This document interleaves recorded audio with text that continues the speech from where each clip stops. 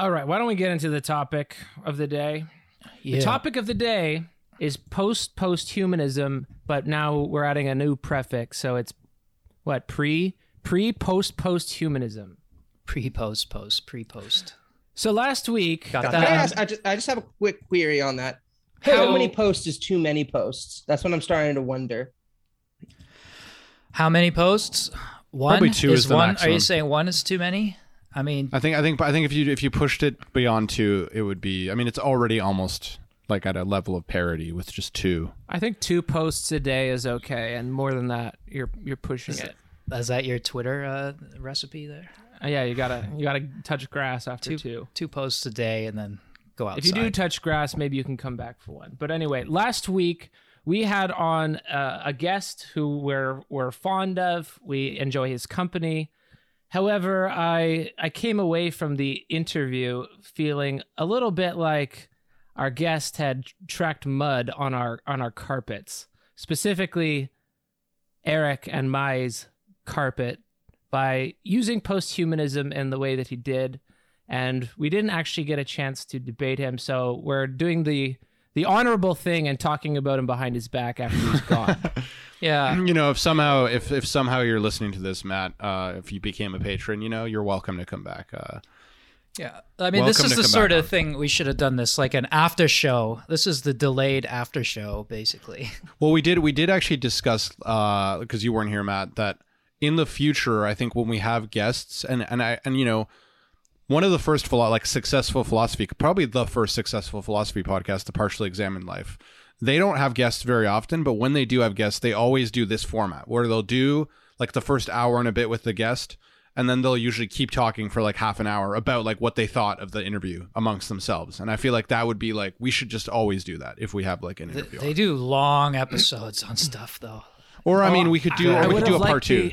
I would have liked the interview to be a little bit more dialogic, but dispositions prevented that from happening. So now we're gonna get in our takes, at least. The episode did well, even though post-humanism. some people commented that they found it very difficult to keep up with. I mean, that's part of the worry too, is we were dealing with some pretty like advanced topics that you'd get into in like graduate studies, and it's not always easy to simplify those things on the fly for people who might not be in the know, and then it can feel very sort of exclusive and alienating, which is not what we want to do, right? We want to unify the subject and object in absolute self-knowledge. We don't want to alienate anybody, right? Perfect. Yeah. No contradictions. We have to abide by it. A smooth surface with no breaks. Yeah, neoliberalism is exclusive and alienating enough. We're not trying to contribute more of that to your day. Okay, so why don't we start at the top here? Flisfetter rejected post-humanism, and I think unfairly.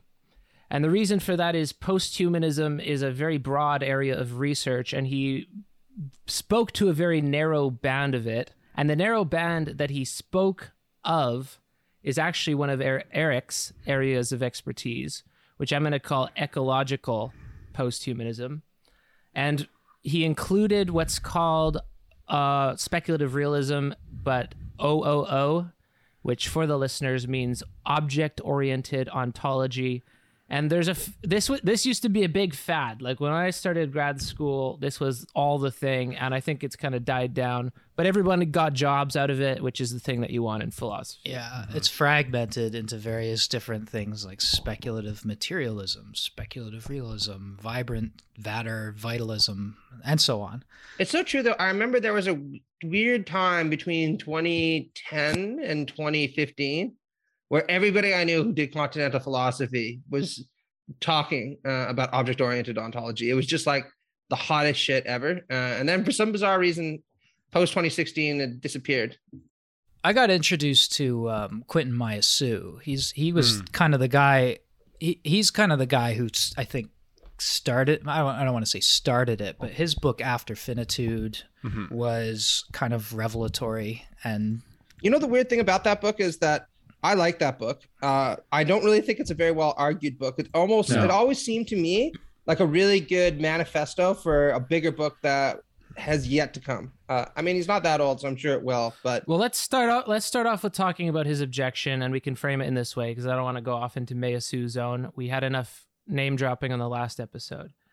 So the main objection is you can't be a post-humanist if you are a human, because then there is a performative contradiction between, your position as a human and then trying to decenter that position. He argues that you can't have that because it's a performative contradiction to kind of step out of your context and your positionality to appeal to a world that is less human-centered, because your argument is always going to be human-centered. So that's the main objection that drives the paper and kind of his other work too, which is a shorthand, we'll just call it a Hegelian objection.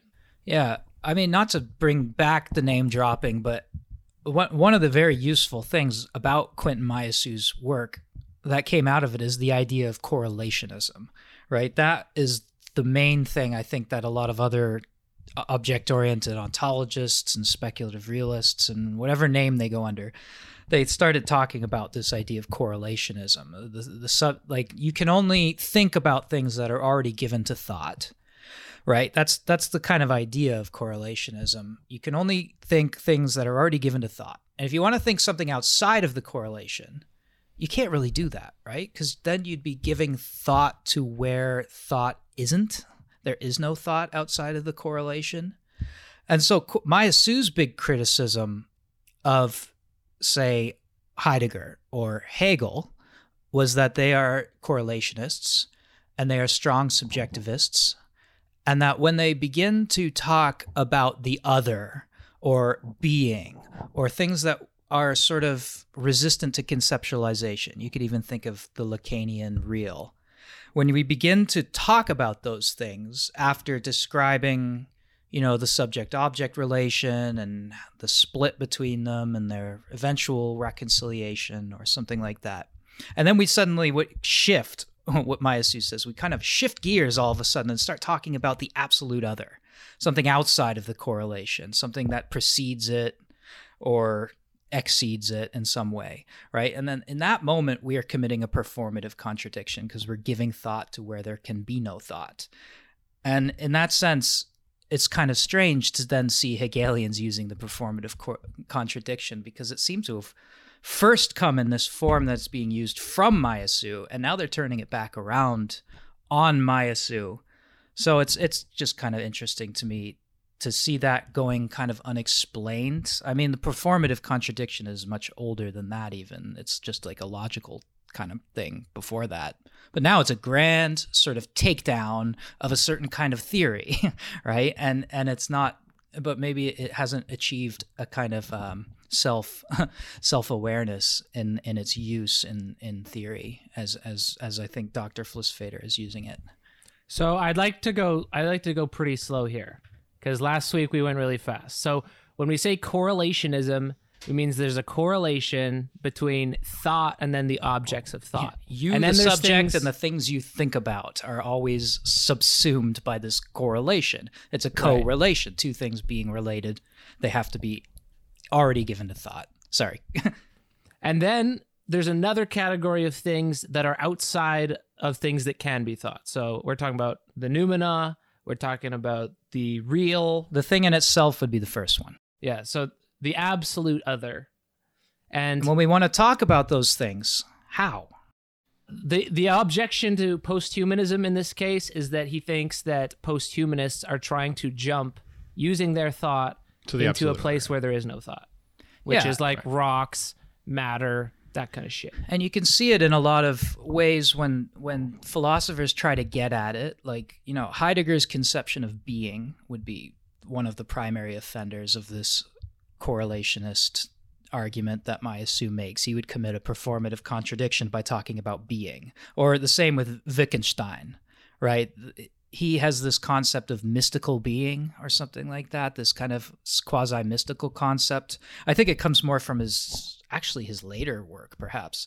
But he that's another way. I forget this term that Meillassoux used. It was so good. It was like an operator switch, where you push thought as far as it can go within the bounds of the correlation, and then you suddenly flip this operator switch and you jump to this absolute outside of the correlation, right? All of a sudden, you're out there talking about things that are no longer given to thought.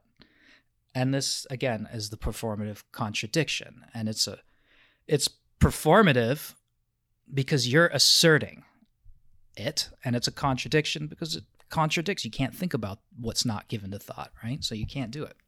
So Flissfader kind of uses this as a silver bullet to say, we can't go the post-humanist route because they make this performative contradiction.